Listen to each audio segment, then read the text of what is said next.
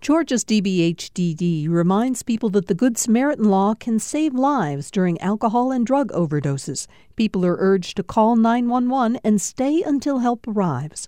More information at opioidresponse.info.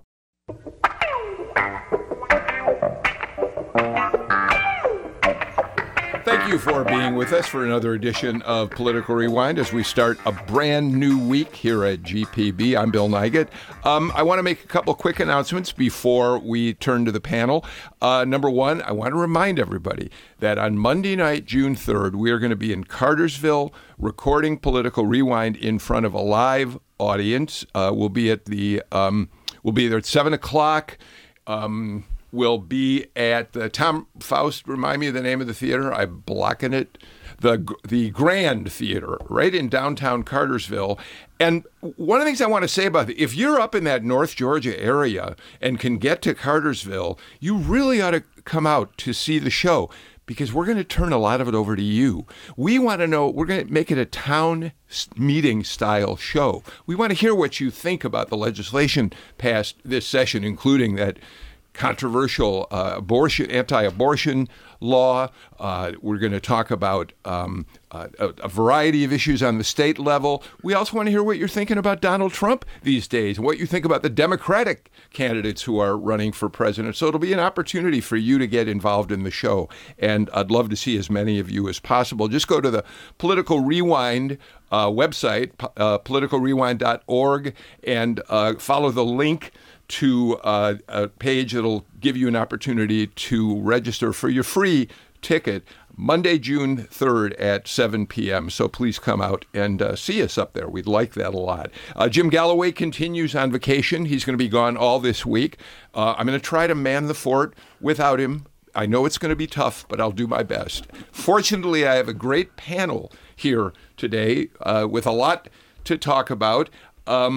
State Senator Elena Parent is here, a Democratic senator. How many terms have you served now, Elena? I'm in my third term in the Senate. Third term in the Senate. Wow. Wow, that's pretty good. Thank you. And we haven't seen you since the session, but you look like you've survived. I held on, barely. If you're watching us on Facebook Live, which you can do by going to GPB News' Facebook page, right across from Elena Parent is Julianne Thompson. She is active in Republican Party politics in Georgia, has been for a long time, has held various leadership posts in the party. And you're just back from Savannah, from the state Republican convention. So we're going to want to talk to you in the next few minutes about what went on down there. It's been an exciting few days and a lot of changes within the party, so I'm excited to talk about it. Brand new party chairman, David Schaefer, a closely fought election. We'll get into all of that in just a couple minutes. Next to Julianne, our friend Dr. Andra Gillespie, who is a political science professor at Emory University. Summer break, but not so much for you, Andra. We have lots of work to do in summer.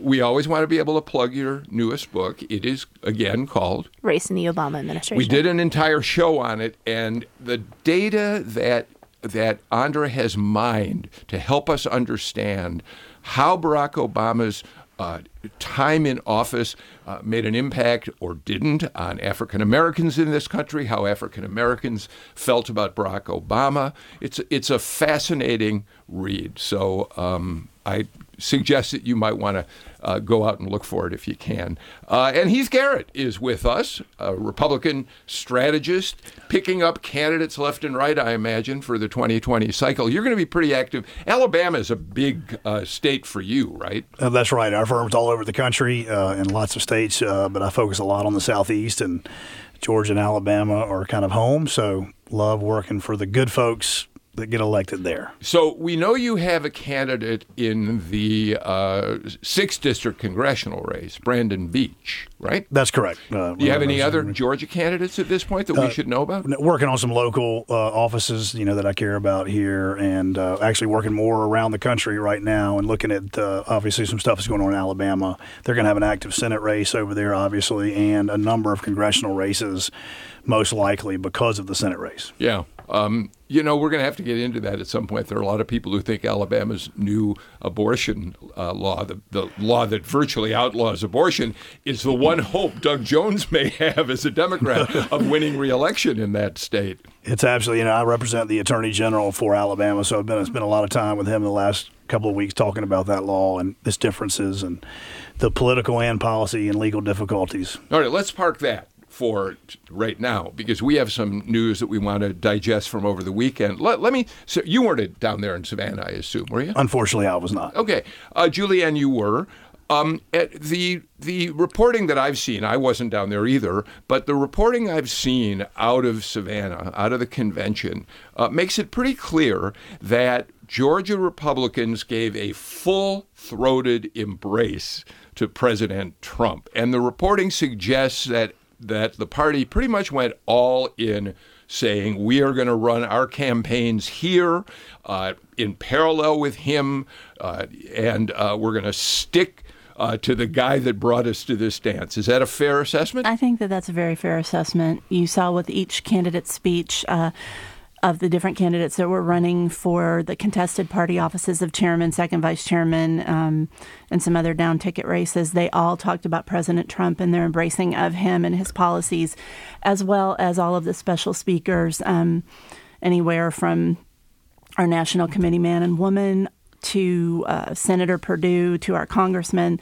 It was very, very obvious that our delegation and our elected officials are in full support of the president. Okay, so everybody, I want to bring you all in on this. We know that President Trump's approval ratings, at least as of the last AJC poll, which has now been quite a while, so I want to be careful to say that, he's underwater here. He sits at around 40%.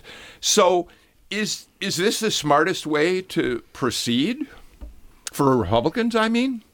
I understand the pressures that sort of force a party to fall in line behind its leader. Some of the people that were kind of, I don't know if they were in the Never Trump category, but they criticized him. He sort of prevailed over them. Mark Sanford in South Carolina comes to mind, and maybe some others. So that caused even more Republicans to get nervous and think, I need to not have a lot of daylight between me and this president. Personally, I view it as very risky for the party long term, but I can understand why it is happening now. I think it's a little bit of a shame. So, Andra, what I'm hearing Elena say, if she's talking short term is 2020. It may be a safe bet to align yourself with Trump in 2020. She thinks beyond that might be more dangerous, should he win re-election. Well, I mean, I think there are a couple of things, and I don't disagree with Elena on this point, but a couple of other things to point out with this is that, one, despite the fact that he might have nominal competition in the presidential primary, President Trump is likely going to be the Republican Party nominee. And so this is not like an open seat contest where people get to pick their faction and then you unite behind the winner. Everybody knows who the nominee is going to be. So it probably doesn't necessarily make sense unless you think an impeachment is imminent to defect. And we can see today, sort of with Justin Amash, that hasn't quite gone over very well. Amash, the Michigan Republican congressman who said there is impeachable material in the Mueller report. Yeah. So, no, I think the other long-term thing to think about is not just sort of, changing demographics in the state, which might actually end up benefiting Democrats. My colleagues have pointed out from a national standpoint, not necessarily yet at the local. I don't think they've actually looked at this at the local level, but my colleagues, led by my colleague Pablo Montañez, they've been looking at how people are self-identifying their party identification. And so, because a lot of people they don't just look at that approved, disapproved number.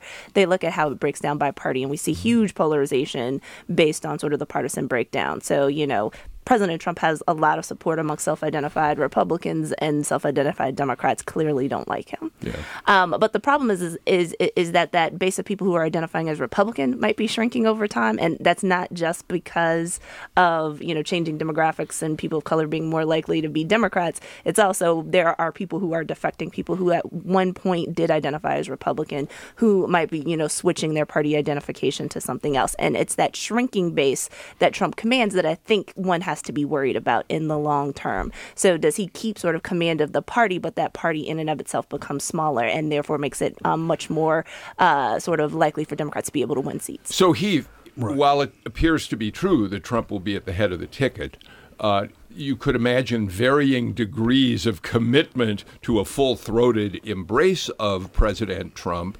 I suspect Johnny Isakson, one of your longest friends, clients, whatever, he's been cautious about President Trump here and there. Well, he has been here or there, but at the end of the day, right, we're talking about the Republican Party convention. These are the grassroots. This is the base. Yeah. These are the most active members of the Republican Party. I suspect that President Trump had 110% approval of everybody in Savannah, and that's true. President Obama had that kind of command over a Democratic convention back when he was president of the United States. So it doesn't surprise me there was a full-throated. I think the other thing that's changed maybe a lot over the last 12 to 18 months is folks are really, particularly even independent voters, are starting to kind of split between Donald Trump, the personality, and Donald Trump's policies and what they're doing for them and their individual lives. And that's what I look at in the data, right? Beyond party identification, when you see this growing number of independents, what I want to do is parse down into those independents and see, do they like President Trump as a personality? Maybe, maybe not. But then you ask them, do they agree with his policies? Do they like where the economy is? Do they like what he's doing with China? Do they like what he's doing with the military and those kind of things? And that's where Republicans are kind of buoyed maybe for 2020 and optimistic again about the prospects, because in those areas he is doing well with many people who self-identify as independent now when you break out the personality. All right, Julianne, I've gone around the whole table. You were there. What was the atmosphere like? How was the conversation about Trump? How did people respond to the enthusiastic speeches on behalf of the president?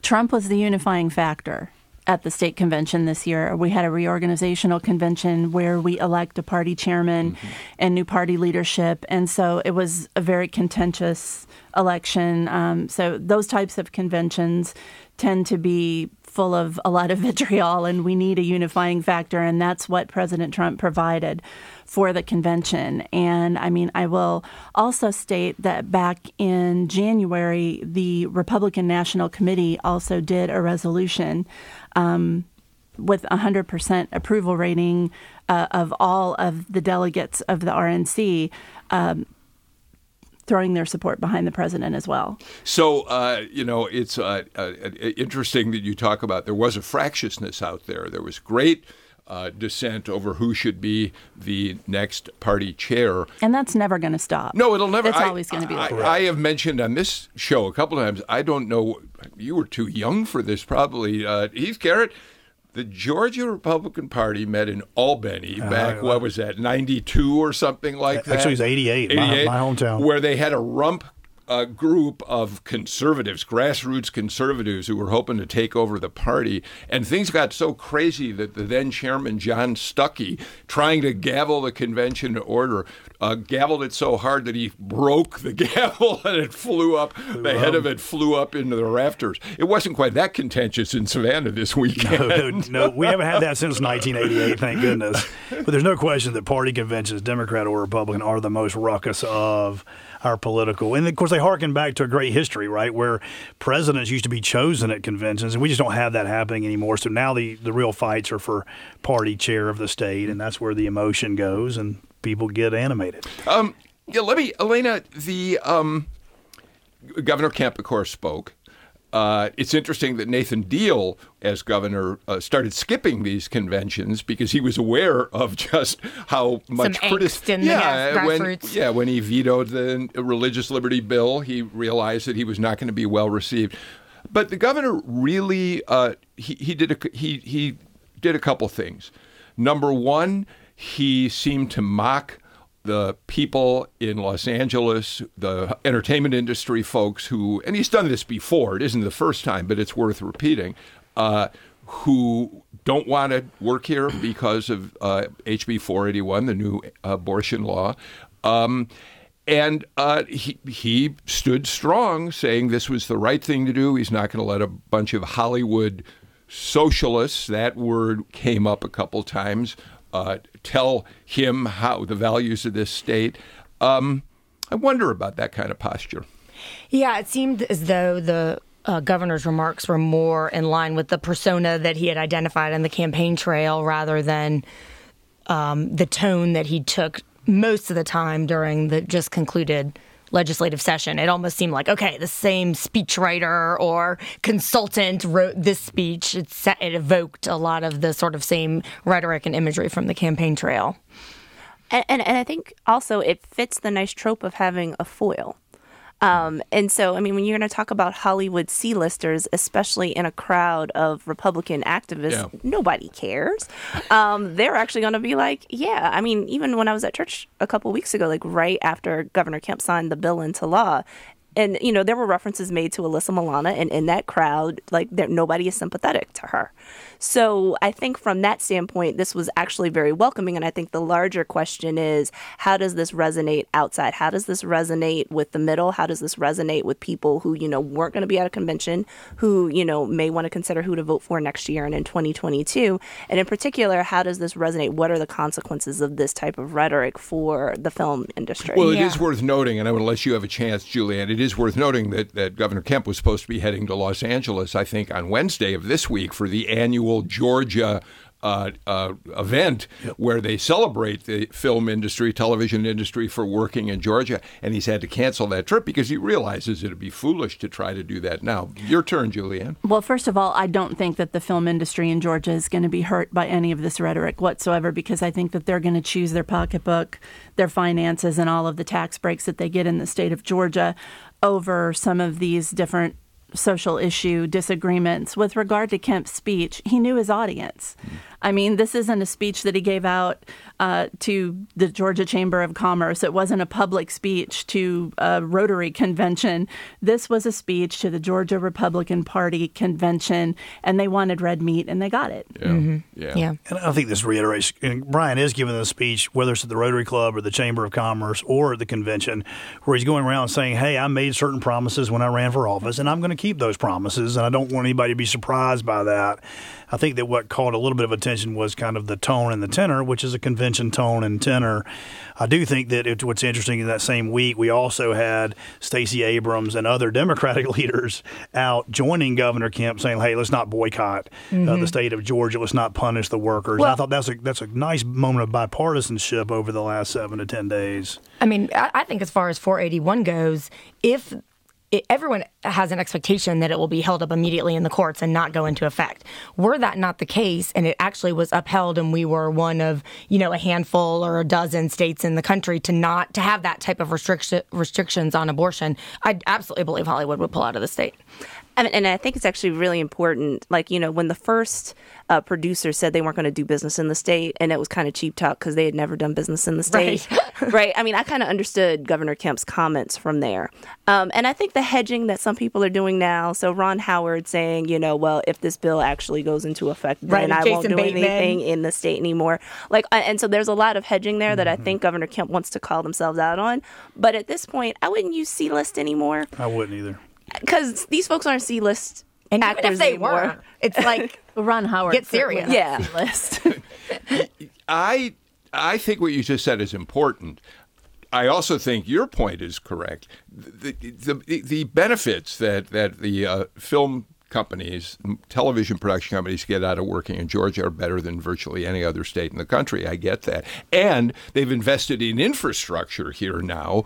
But there is a sense, when Andra says this isn't C-listers anymore, there is a sense, Julianne, that there is a growing concern among the people who make these movies here that they don't like the political climate in Georgia. And I think to just simply dismiss it, I'm wondering if dismissing it out of hand is really the right approach, and whether mocking them, yes, it was a red meat speech to his base, but I'm not sure that mocking them is the best approach, especially when you already have realized you can't go to L.A. this week because they're angry at you anyhow. Well, these tax breaks for business industries are Republican issues. These are things that Republicans do, and I don't think this would have ever happened in Georgia under a Democratic administration.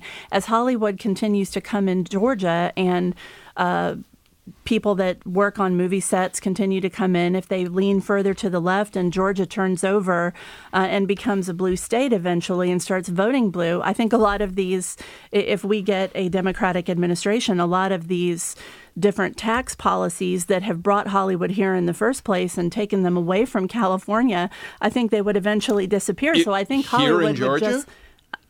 The tax breaks that they're getting here in Georgia. Haven't we just gotten done saying that Democrats have united with Republicans to say we want to keep shooting here? I do disagree just a little bit with Julianne. I think that a lot of what the discussion I hear at the state capitol is never out of Democrats, we don't like any tax breaks. It's we need to make sure that they stand for a specific purpose and actually are effective.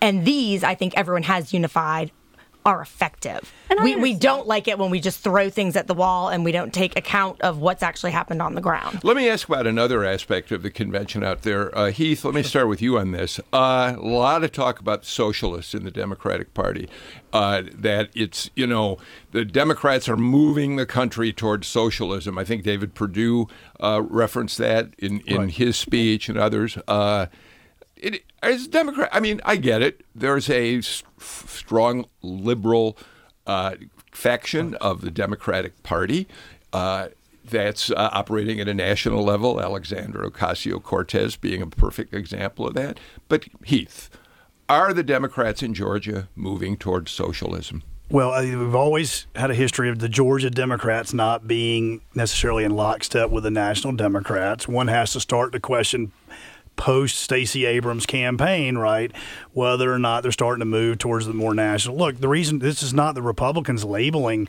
Democrats as socialists. The top 3 out of 5 national figures in the Democratic Party are self-avowed socialists, right? Bernie Sanders, Anastasia Ocasio-Cortez, and Elizabeth Warren are out there espousing what you can either call socialism or what I call neo-socialism, which is just a newer version of socialism by different means through legislation, regulation, and litigation, right? They don't want to take over your company. They just want to run your company through legislation, litigation, and regulation. So we as Republicans are obviously taking advantage of that opportunity from a political standpoint and saying, okay, everybody needs to call this question, right? Are you in line and lockstep with these national party figures? And that's been a part of the kind of growth of the Republican Party in the South for a long time. And it's difficult it's a difficult conversation for a lot of our Democratic friends to have because for the last few years that's been calming down, and now all of a sudden there's this really negative label out there. But I think it's a fair label and a good question. Andre, Heath does make a point. I mean, in the same way that Republicans for a number of years here in the state of Georgia steered clear of, social hot-button issues like abortion, and now they're back plunged deeply into it. So, too, Democrats here have tried to maintain a somewhat conservative approach to government. Stacey Abrams broke that mold. Now, she didn't go far left, but she said there is definitely a Democratic viewpoint that I will espouse in this election. So, again, she's not a socialist, right? She's nowhere near a socialist. Okay, so go ahead. Right. And so, I think it was, easy to say that in part because, yes, I think it is true that Democrats have become more liberal. Republicans have become more conservative over time. So we've seen this ideological sorting, which means that we don't have much of a middle anymore. So I don't want to say that there hasn't been an ideological shift on both sides to the more extreme types of points of view. Stacey Abrams, in terms of her behavior, in terms of her willingness to, work with Republicans while she was in leadership, in the state house, there are all kinds of ways her talk about jobs and businesses is actually meant to be a little bit more middle of the road. And I think sort of the monogram socialism, one, it's working because President Trump put it out there. I assume it's been message tested on the Republican side. And so there are people who, hear that and they automatically go back to the Cold War and they start thinking of sort of, Soviet sort of communism types of things. And so there are all these reasons why that term is being used. I would argue, though, that in terms of sort of, where the Democratic Party is, it's certainly more liberal. We certainly have people who want to don the progressive mantle. But there's also this ideological fight about whether or not the people who you mentioned who are not the leaders of the party, but who I just happen to have really high profile profiles actually speak for the majority of people within sort of the Democratic coalition. And they don't. And right. I mean, and people are reminding that Twitter is not a representative sample of the United States. Just because you can do this in like the Bronx doesn't mean that you could come down here to Georgia and do the same thing. Elena, I mean, and I'd say that Georgia's Democrats are still very much there. They're not that far left. So, Elena, you're going to have to fight this in the trenches and running for re-election as a Democrat. How do Democrats in Georgia... In my gerrymandered district, I could definitely be AOC. It'd be no problem. Okay, let's just say all of you out there. I mean, Democrats are going to have to fight off this label. It's true. And as a matter of fact, I don't know if y'all talked about it on the show. I think maybe you did when Lucy McBath returned a check from... Ilhan Omar. Yeah, yep. So, there is, of course, in parts of the country, in certain types of districts, they don't want to make it super easy for their opponents to say, oh, here's another AOC, or she's exactly like Ilhan Omar, because they know that might not play well in that particular race. And so I do think every elected official, that's something we're mindful of. You get the last word. I got to get to a break. There is a reason why Alexandria Ocasio-Cortez is the most sought-after endorsement of all of the presidential candidates. She has big pull within the Democratic Party, and there is a reason that Bernie Sanders, who is a self-avowed Democratic Socialist, which is really an oxymoron, there is a reason that he pulled in the largest amount of small dollar donations within the first 7 days of announcing his candidacy. Well, actually, Biden eclipsed him after he announced his campaign. But up until that point, until then, yes. But Biden's certainly not you wouldn't call him Biden is definitely not. But he's trying to say he's the most progressive in the race, but he's not. All right, I got to do this. I got to get to a break. There are a couple more things I'd love to unpack that took place in Savannah over the weekend. We'll get to that after this message. You're listening to Political Rewind. Hey, this is David Green, host of Morning Edition. I'm here to talk with you about that poking feeling, the one that keeps reminding you to support public radio. You can support the programs you love by donating your used vehicle. That old car or truck could be worth hundreds of dollars to this station. All you have to do is call, and you might even receive a tax deduction. Go to gpb.org/cars or call 877-GPB-1-CAR, and thanks. Thousands of migrants cross the southern border every day. Some try to evade Border Patrol. They're not equipped for the walk. They don't bring enough water. And for some reason they get hurt or they get sick, they're going to be left behind. Operation Identification helps to repatriate the remains of those who don't make it. This afternoon on All Things Considered from NPR News. 4 till 7 today on GPB and gpbnews.org. Julianne Thompson, you did have a fight for a party chair. I will be perfectly candid with you. I think listeners to our show, whether it's the Democratic convention or the Republican state convention, don't really have a big, stake in who the party chairman is. Of course. So David Schaefer won, former member of the state Senate, one of the leaders, thought it was likely that he was going to be a constitutional officer, lieutenant governor. That didn't work out for him. But here's why it's important, because here's what he said. And I frankly don't know if he said this right before the election or it was something he said afterwards. The quote is, "I believe our Republican Party is in trouble. In the last election, we found ourselves on the defensive. For the first time in a decade, we need to go back on the offensive." Do you think that one of the reasons he got elected is your fellow Republicans believe that's true? Well, I do believe that people think that that's true, but I believe he was elected for a variety of reasons. And let me state that it was not even close. There were 4 candidates. David Schaefer won on the first ballot, and he won by 60% of the vote. So this was a very grassroots-driven convention. It was very easy to see just in the convention hall how much support that David Schaefer had among the delegation. Okay, but then what about that quote? I believe the Republican Party is in trouble. We've got to mobilize and energize grassroots. I mean, that is certainly, we certainly know that in 2018, Democrats did a far better job of canvassing, especially in metro Atlanta communities. They absolutely did. We can no longer run a rural-centric campaign in the state of Georgia and expect to win another statewide seat.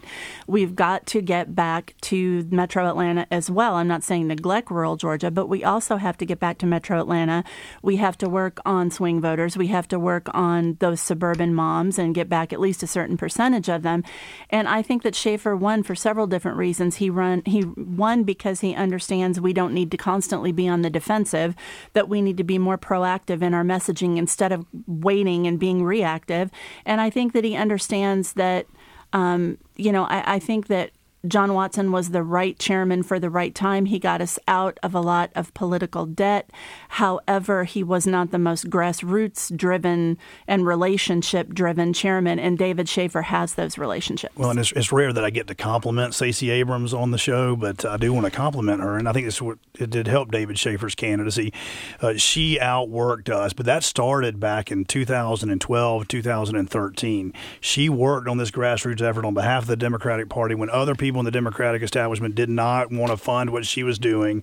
And there's no question that going door to door at the street level, we as Republicans just didn't mobilize and energize in a way and did not see that coming, right? And I think that's what David was articulating is we've got to be able to match that apartment complex by apartment complex, door to door. But are Republicans suited to that kind of work, Andra? I think of that as Democrat. I think of Democrats as being better at doing that kind of grassroots work. And that may be completely incorrect. Well, so one of the things that I did my doctoral dissertation on minority voter turnout, but I was trained by Don Green, who's now at Columbia University, who did a lot of the work to show that canvassing was, in fact, the best way to increase voter turnout.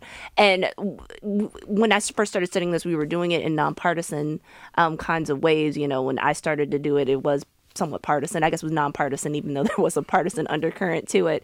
But one of the things that Don Green and Alan Gerber, all of those sort of fathers of this field, have pointed out was they replicated this stuff in lots of different contexts. So it didn't matter sort of what the racial or demographic makeup was. It didn't matter what the partisanship was. It's done in Democratic, Republican, and nonpartisan contexts. If you do the experiment right, you get the same result. So it isn't a partisan. Right. Thank you. So, thank you for correcting that misimpression that I had. Well, I think that, the difference to a certain extent, actually I'd love to hear Andra's viewpoint on this, is that Democrats tend to have more people who tend to be overall lower propensity voters, which gives more opportunity for sometimes some of that targeting to maybe work at a higher level. But I completely agree that, If we were going to think about this, I don't want to just because there's a funny S-curve kind of thing going on there in terms of sort of like where you in terms of how much I could shift your likelihood of turning out to vote. By the time we end up reporting it, we usually sort of are promoting an average thing over time, so we're not necessarily. So I see where you're going with that, but it's too complicated to explain on air. All right. I don't want to get into too complicated. But I'll just say this on the Republican side, we just abandoned this field for a couple of election cycles because we thought we were going to win no matter what. Yeah. And so we weren't even on the field last cycle, in my opinion, and I think we got to correct that. And I think that that's the most important takeaway from this. And so one of the things that I think is really good about what David Schaefer is proposing is he's proposing to make sure that you do the shoe leather work, the hard work. Now, the question becomes, if you do the shoe leather work and you find out that those voters aren't they there. They don't want to vote. Yeah. Then there have to be certain concessions and certain adjustments what I was sort made. Of getting and here is where the Democrats did a better job better than the Republicans did. They understand that politics is a relationship-driven thing. It's not just about benchmarks and metrics. And when it comes to some of these campaigns, it's how many doors did you knock on, how many phone calls did you make, and that's it. They think that their job is done. The fact of the matter is Democrats have formed relationships with people. And when you form personal relationships and you have people with the kind of personalities doing the canvassing that can form relationships and give people ownership in a campaign and do that type of messaging throughout your campaign, you get people that want to turn out to vote. Or the issue is, and there's still some debate on it, I don't research here anymore, is that how much the message matters. There's a lot of stuff I could tell you, and I could still increase your likelihood to turn out to vote. If you're wired to not vote for a particular candidate, then that becomes the problem. So I think it becomes, and I just think this is an open question, who do voters, once you mobilize them, want to support in an election? Let me, one last thing about the Republican convention. There was no mention. In fact, I'm going to go to the Democrat on this, and then Heath and Julianne can respond. There was no mention at this convention about Jim Beck, just been indicted on 38 felony counts, and the AJC dug into the indictments. They went over it tooth and comb and found that apparently, allegedly, Beck funded a good portion of his campaign with funds that he fraudulently obtained. That's the allegation. Yeah. There was no mention of him, no censure of him of any sort. And Ralston, too, got a pass despite and in fact, according to the reporting by Greg Bluestein, there was a measure that would have complimented House Republicans for having changed the leave that attorneys are allowed to take. Well, that's kind of a backhand slap at Ralston a little bit. But I'm certainly not surprised that they wouldn't take on Ralston. I mean, to be honest, I can't really see the upside. What about Beck? Passing something like that. Beck, I think, is a different story. I think because he probably had already voluntarily asked to suspend or whatever exactly it was. Maybe they thought that sort of was matter closed for right now because the criminal justice system needs to do its work. But it is really fascinating to me, just as an avid consumer of Georgia politics. Number one, I mean, a lot of this was well known before he was elected, and the lack of penetration, and some of it's just our media here in Georgia. There are tons and tons of very knowledgeable voters who really do not consume Georgia media, number one. Number two, just having so many constitutional races on the ballot, unless you're really dug in, there just weren't that many headlines about it. But in retrospect, it's just so shocking to me. This was absolutely well known. And you've got all of these people on the company he defrauded writing him checks. It's just unbelievable. Or, I'm sorry. Allegedly defrauded. Yeah, allegedly. Definitely alleged. But I knew, as I was the campaign chair for, sort of the titular campaign chair for Cindy Zeldin, who was running for the Democratic nomination and would have been an excellent candidate. I followed that race closely enough to know that all this stuff was going on. Right. There's absolutely no doubt about the fact that the 38 count indictment is disturbing and gives great cause for concern. The governor came out and asked for his resignation. I think that the governor speaks for the party in that respect. However, this was an indictment. He's been indicted. He hasn't been convicted. And as such, I don't think it would have been appropriate for the body of the Georgia Republican Party to address an ongoing court case at our state convention. I want to change the subject. But I have to ask you one last question about the convention, because this is a passion of yours. Was there conversation, Julianne Thompson, about Republicans needing to recruit more women, something you have been passionate about? Melita Easters just the other day put out another news release saying she's got another dozen women running in Democratic races as a result of 481. Do they mean it? If they talked about it at your convention? Well, absolutely, they mean it. I certainly mean it, and I'm continuing to do that and continuing to work and train with women all over the state of Georgia. Also, there was one of the things that my husband talked about was the need for inclusion with regard to various communities, and he talked about the success of the Chinese American Republicans in the state of Georgia, the fact that they started out with a small group of just a couple of hundred members and grew to 6,500 very active members that formed an organization called Chinese Americans for Trump. And they are booming. They are on fire, and they are doing so much for the Republican Party in the state of Georgia. So I think that sort of outreach and inclusion is going on, but they do need to do a better job with women. We will watch how that unfolds. Let's do this. Let's get our final break of the show out of the way. Let's turn our attention from what happened in Savannah this weekend and move on to a number of other issues. We'll do that right after we pause. On the next Fresh Air, John Waters. His new book is Mr. Know-It-All, The Tarnished Wisdom of a Filth Elder. At age 73, he has plenty of ideas about what older people should or shouldn't do. The worst thing is ever to get a convertible, because, believe me, old age and windswept do not go hand in hand. It's really a bad look. Join us. Fresh Air is this afternoon at 3 on GPB and gpbnews.org. My name is Diamondis Papadopoulos. I am the medical director at MetroDerm. MetroDerm is a dermatology/dermatologic surgical practice in Atlanta with 18 providers. I wanted to participate in underwriting for public radio. The integrity of what I was listening to made me feel like I wanted to be part of that message, and that represented us, and it was something I felt very positive about doing. To find out more about becoming a corporate sponsor, email sponsorship@gpb.org. We're back on Political Rewind. Elena Parent is with us today. Heath Garrett, Dr. Andra Gillespie, and Julianne Thompson at the table. Let me ask you a little off topic here, Elena Parent. There was an interesting item about Teresa Tomlinson, now a Democratic candidate, of course, for U.S. Senate. The Roanoke newspaper, the Roanoke News, did a shout out to her. They said, we don't endorse, this was an editorial, said we don't, and they're in Virginia.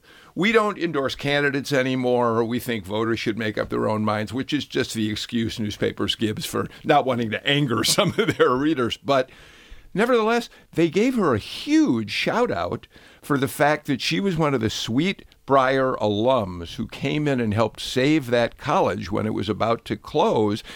That's kind of up, you know, that neck of the woods up there? Well, yeah, she does too. We're both from Virginia, yeah. So. Mm-hmm. Certainly. That is interesting. I had missed that, but yeah. I'm not surprised. Well, I'm surprised you missed it because Teresa certainly has been putting it out there into the world. No, for good reason. I'm very excited about Teresa's candidacy, and it'll be interesting to watch that election unfold. Yeah, I mean, well, so for context, Sweet Briar College is a women's college that's about an hour-ish west of Richmond, and really renowned. And then all of a sudden, they surprisingly announced that they were going to close, and the alumni were like, "We didn't know that there was something wrong with the finances and things." And so I did not realize Teresa's role in this, until I read this article by Greg Bluestein in the AJC. But she was apparently one of the leading alumni who actually helped lead the charge and the court battle, actually, to keep the school open so that they could, in fact, reorganize. Yeah, it was just it came out of nowhere, and Teresa is proudly sending out, links to that editorial. But the reason hey, you got to fundraise in every circle that you can get into. That is excellent. I mean, no way being critical. I get that. But here's why I bring it up in the first place. Where are the other Democrats, Elena? I mean, isn't it past time for anybody else who may want to make this race to do it already? Well, I think some folks are sort of, agitating behind the scenes. How much longer can you agitate? Well, I don't know. The election's still got some time in front of it. Yeah, it's not the presidential race. So in that respect, I think that there probably is still some time on the calendar here. Now, by coming out as early as she did and by being the strongest candidate in the Democratic field, Tomlinson has put herself in a really strong position to be able to, get the best consultants, to start raising money, to do all of those things that could actually, in fact, shut the field out. And so, I'm not surprised by her position. I would say that, I wouldn't wait until this time, I would say, early 2020 to announce a bid. Yeah, I would imagine some but I mean, you probably still have a little bit of time. Heath, I could never make a living as a political consultant as you've been able to do. But if I were consulting for somebody who was thinking about getting in the race, I'd say, we got to move. Teresa Tomlinson came out early, as Andra just pointed out. She's not only the strong, she's the only candidate on the Democratic side. I don't think you can afford to wait. I think Teresa, the answer to your question is she's showing her strength by the fact that nobody else is coming out yet. However, there are a couple of lanes in the Democratic primary that don't have to be out today, but the cycle is getting longer and longer. It really started the day after the last election. I'm pleased that the Democrats have waited this long to get started. But I do think that somebody has to be in by Labor Day in order to raise the money, to organize and do okay, you get that. That's right. Still a few. Okay, and so you've got a few other months. Candidates, Teresa, that we discussed, like Stacey Abrams, not quite that lengthy. She's spent a lot of time, a long period of time, doing a lot of groundwork for this And if race. someone else is going to get in, they shouldn't get in until after the June 30th disclosure. Otherwise, they're going to show that they haven't raised the money. Right. Well, that was what people said when Karen Handel got in right before the end of a disclosure period, and it turned out she raised pretty good amount of money. It turned out not to be much of a problem at all, right? Yeah, but that's the difference between a congressional race and a U.S. Senate race. Makes it's sense. a lot bigger. Thank you. Okay, good. I want to move to a couple of interesting, I think, national stories. First of all, Bernie Sanders was in Augusta on Saturday. Cornel West was here to introduce him. Andra, you're nodding. It's interesting. West has been a Sanders guy. The reporting on this, although his speech out there, Robert Jimison went out there and covered him for us, and although his speech didn't directly address the question of why African Americans should support him, the fact that Cornel West introduced him, it's clear that he's got to win some African American support here. It strikes me that's going to be it's going to be interesting to see how that happens in Georgia. I think unless he is the far front runner in the race, it's still going to be tough. And so if we keep in mind that in 2016, Sanders got about 28% of the overall vote, and a lot of that was because older African Americans, when we presume older African Americans of this group, though we don't actually, Edison Matofsky doesn't usually break that down for us, but we just assume it's the older set, didn't warm to the message. So, they didn't understand what democratic socialism was, and so would have been turned off by it, for the same reasons that I think Republicans want to try to deploy this against Democrats this particular cycle. I think the challenge that Sanders is having this time around is, one, the field is so big.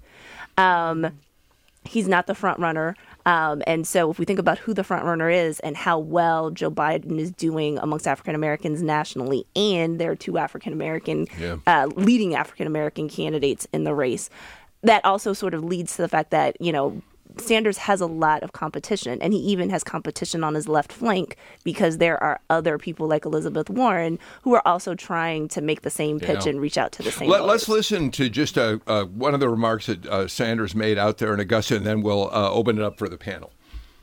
In America today, you have cowardly governors in some place close to your home who think the only way they can win elections is by suppressing the vote. And I say to those governors in Georgia and every place else in this country, if you don't have the guts to participate in free, fair, and open elections, get the hell out of politics and get another job. Well, that sounds like Stacey Abrams' lane. I love the fact that we now talk about lanes in political campaigns in a way that we never used to use. What do we all think of Sanders using that message? Well, I mean, voter suppression is certainly a topic that is very interesting to a large segment. Is of it? The, Is it? So. Mm-hmm. Is it? That's my question. I mean, and by large, I don't necessarily mean 50%, but I would say 40. Maybe more. Well, and look, I mean, I talk about this almost every Monday. I think the Wall Street Journal did a great article about 10 days ago. One of the greatest myths in modern American politics is that there was voter suppression or fraud in the state of Georgia. Stacey Abrams is making a living right now going to New York, Los Angeles, San Francisco, and Washington, D.C. and telling people that somehow this election was stolen from her when the largest percentage of non-voters in the last election cycle were poor, rural, white voters, right? So if there's anybody being suppressed, it wasn't the most likely a Stacey Abrams voter. I just think we need to get off that narrative. And anyway, Bernie Sanders coming to Georgia does remind me about socialism. All right, but I'm not trying to democratic socialism, not socialism. I'm not trying to relitigate whether suppression took place or not, but whether it's an issue that resonates much, Andra. Well, I think that is falling flat for me. And I will acknowledge that this was the first time that I heard it. I just think the way that Sanders is talking about it is kind of weird. So, there are people who are doing work, and so there are certain things that are really hard to detect, whether or not you can detect discriminatory effects. Whether or not certain things were intended to be done to suppress the vote, I think is an entirely different story. And the fact that Brian Kemp was Secretary of State, and according to many Democrats, or at least how it was perceived, was overseeing the election in his own favor, is something that optically he's going to have a hard time with. And I think Democrats are going to continue to try to play with that. I think Kamala Harris has said it better in other sorts of instances where you can just talk about this. But to talk about being cowardly, it's not a question of being cowardly so much. I think the framing of the election from the optics standpoint is you were putting a thumb on your own election and that there's something wrong with that. And that was what was rubbing people the wrong way. There's gerrymandering and all these other things that all add up to a huge column of things that undermine, says the woman who just said that the gerrymandering makes her Democratic seat safe. Right. But it has to be acknowledged it goes both ways on that one. The bottom line in 2018 in the race between Brian Kemp and Stacey Abrams is, on one hand, she was saying voter suppression. On the other hand, in her last two mail pieces, at the bottom of the mail piece, it said, there's never been an easier time to vote in the state of Georgia, or it's never been easier to vote in the state of Georgia. Yeah. So you can't have it both ways. All right, let me, I don't mean to cut the conversation short. There are a couple other things I'd love to get to. One of them is Pete Buttigieg being on Fox News last night with Chris Wallace. He really seemed to strike a chord. His appearance on Fox News last night overshadowed Joe Biden's official entry into the race from my point of view. Let's listen when he talked about Fox News on Fox News. Especially when you see what goes on with some of the opinion hosts on this network. I mean, when you got Tucker Carlson saying that immigrants make America dirty, when you've got Laura Ingraham comparing detention centers with children in cages to summer camps, then there is a reason why anybody has to swallow hard and think twice before participating in this media ecosystem. But I also believe that even though some of those hosts are not always there in good faith, I think a lot of people tune into this network who do it in good faith. And there are a lot of Americans who my party can't blame if they are ignoring our message, because they will never hear it if we don't go on and talk about it. And so it's why, whether it's going into the viewership of Fox News or whether geographically it's going into places where Democrats haven't been seen much, I think we got to find people where they are, not change our values, but update our vocabulary so that we're truly connecting with Americans from coast to coast. Heath, we know that there are a number of Democrats, Elizabeth Warren most notably refusing to do a Fox News show because they feel that network is so biased against Democrats. Buttigieg got a standing ovation cheering, but I noticed on Fox and Friends this morning they completely trashed his appearance last night. Right, but that's part of going on the news. I think Buttigieg deserves a lot of credit for having done that. Right, it was a smart political move for somebody who's not in first place in that primary. I think he continues to impress those of us who are just kind of professional observers of this with his frankness, with his political courage, with his willingness to break the mold in a number of ways. I think that it's smart for Republicans to go on CNN and on MSNBC. And I think that it's important for Democrats to do that. And so I think wholesale just saying you're not going to be on these other channels is not the right thing for democracy in our republic. We don't know a lot. There are a lot of things we don't know about where he stands on many, many issues. But boy, as a communicator, this guy is outstanding. Yeah, I mean, I watched last night, most of it, and then I started talking to my dad toward the end of it. But yeah, I mean, he's, super articulate. I think he relates really well. I still think America is not ready for a president born in 1982 just yet. I think we're probably about 5 or 10 years away from that. But I think he's super impressive, and I think it is understandable why he is in the position that he's in. And I agree with Heath. I think it's okay to say I'm not going to go on certain shows that air between 8 and 11 o'clock on cable news because it's all opinion in some instances, and there's not a whole lot of substance there. But I think it's wrong to say that I'm just going to write off entire swaths of the population, even though it's understandable why you'd be more likely to do that in a primary than in a general. Got just a few seconds. Julianne, President Trump already tweeted this morning that he was offended that Fox had given Buttigieg this forum last night. And Brit Hume, who's become I knew Brit back in his ABC reporting days when he didn't express his opinion. He's clearly very conservative now, but he tweeted back, "It's our job, Mr. President, to expose the candidates." It is their job. And it's the job of all the networks to allow equal time to both sides. And I just think that's a ridiculous tweet. All right, we are completely out of time. I wish we had another half. This is a panel today that if we could only ask Terry Gross, whose show is so wonderful, I know, to give us the next half hour. I'd love to have you all stay. We can't do that. Elena Parent, Heath Garrett, Julianne Thompson, Andrew Gillespie, thanks for a really wonderful show. Finally, we're not going to get a chance to play his soundbite, but we had to give a shout out. You've been hearing this story all day. Robert F. Smith. In his graduation speech at Morehouse, it kind of makes me tear up a little, saying he will pay the loans of every graduate of that class. But he said something more important. He said, alums, I'm doing it this time.